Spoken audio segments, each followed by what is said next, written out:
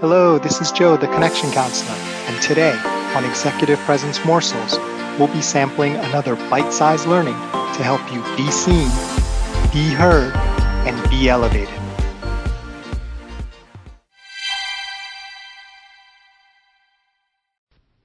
Welcome to XPM, Executive Presence Morsels. In our last episode, we talked about why executive presence sets the ceiling for your career. And I'm curious, when did you realize that getting more executive presence was important to you? Would love to hear from you. You can share a voice message on Anchor or send me an email to joe@connectioncounselor.com and I can share your experiences on a future episode. Would love to hear from you. So today we're going to continue on our mini class on executive presence, still in the 5 to 10 minute format. And today we're going to talk about what exactly is executive presence. If you go on the internet and do a search for it, or even if you take various classes or ask people who have tons of executive presence, you'll often get varying answers. So to be clear about what we're trying to learn and what we're trying to teach, let's dive into the definition. The first word in executive presence is executive, and that gives us a pretty strong clue as to what we're talking about. The word executive comes from exequit, which means to carry out. So knowing that, what is the point of an executive? Why do we even have executives? Consider that for a moment. If you think about it, the reason we have executives is because we need them to carry things out, right? They're in charge of getting the thing done. Now let's move on to the second word in executive presence, which is presence. Notice the term is executive presence, not executive speaking, not executive ordering people around, or any sort of executive doing. It's executive presence. So ask yourself, what is presence? And why is that important? Right? If you walk into a room before anyone does anything, what do they feel from you?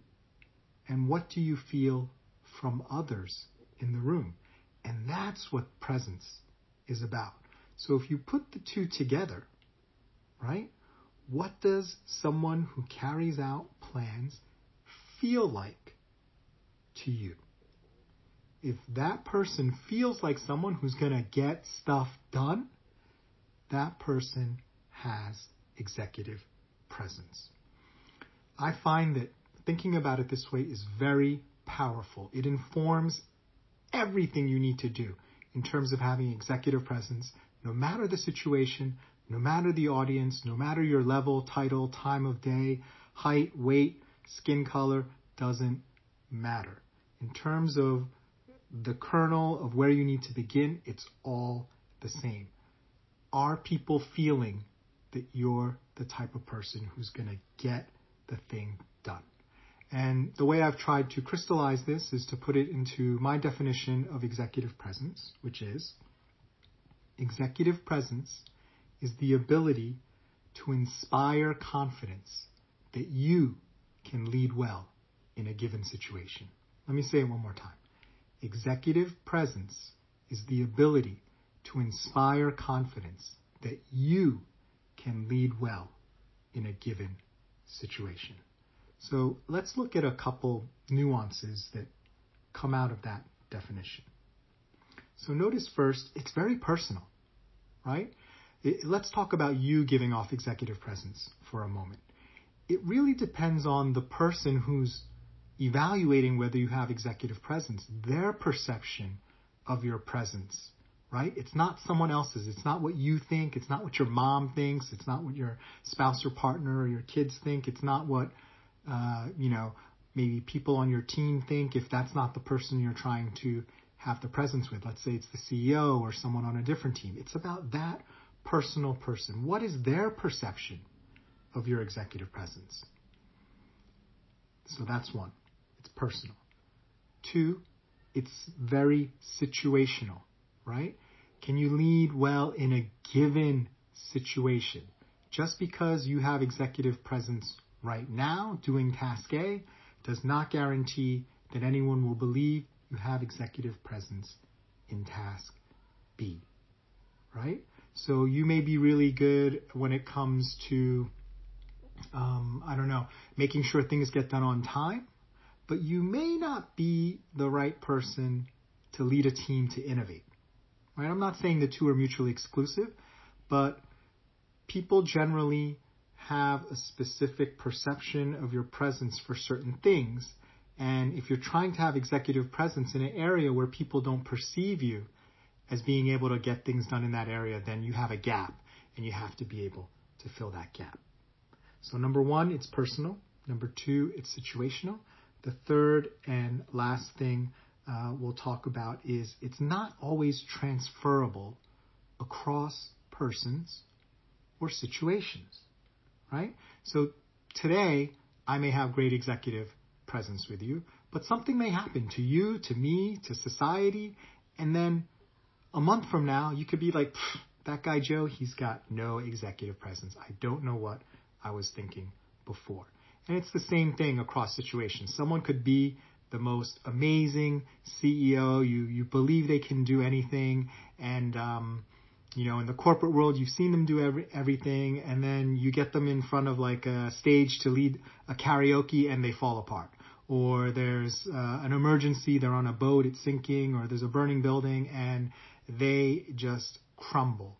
Or even if they're trying to exert executive presence, we're like, you know what, I'm going to listen to the captain or the fire marshal or people with expertise, right? So just because you have it in one area, it's not like a wallet or a credit card that you put in your pocket that you can take with you wherever you go. It's not always transferable. So what I'd like you to do as you go through the day today, as you come across someone, think about how you might use executive presence with that particular person. What is the thing that they need leadership for or are looking for leadership for, and how could you embody the type of person, not who does it necessarily, but who they perceive as having the ability to do it. And we're going to talk more over the next 6 episodes about specific things you can do.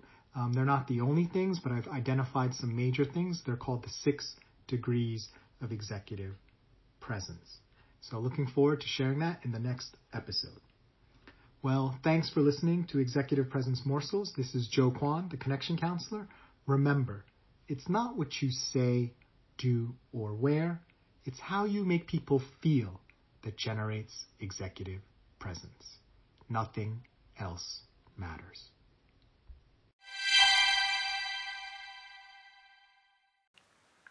If you'd like, please stay tuned for a preview of tomorrow's episode, brought to you by our sponsor.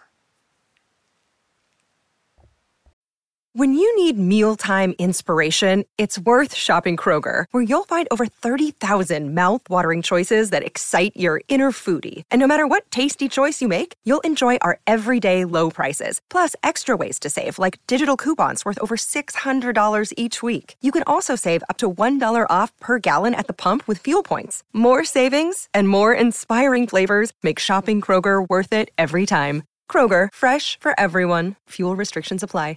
Another day is here, and you're ready for it. What to wear? Check. Breakfast, lunch, and dinner? Check. Planning for what's next and how to save for it? That's where Bank of America can help. For your financial to-dos, Bank of America has experts ready to help get you closer to your goals. Get started at one of our local financial centers or 24/7 in our mobile banking app. Find a location near you at bankofamerica.com/talktous. What would you like the power to do? Mobile banking requires downloading the app and is only available for select devices. Message and data rates may apply. Bank of America N.A., member FDIC. Welcome to XPM, Executive Presence Morsels, the only daily leadership podcast that helps you elevate your executive presence. In our last session, I asked you to think about how you might generate executive presence. What are the things that would be important for people to actually believe that you have the ability to lead well in a given situation? And I said over these next 6 episodes, we're going to talk about 6 specific things that I've identified. They're not the only things you can do, but they're very powerful, fundamental things that I believe all leaders have in their toolbox, the ones who have outsized executive presence. Now, each of these 6 degrees of executive presence are not behaviors so much, because again, it's not executive doing, it's executive presence. Now, behaviors flow naturally from them because they are states of being. So when you have a certain state of being, you're inclined and more likely to choose certain behaviors that go along and flow from that state of being. But just to be very precise, the behavior is not the key. The key is the state of being.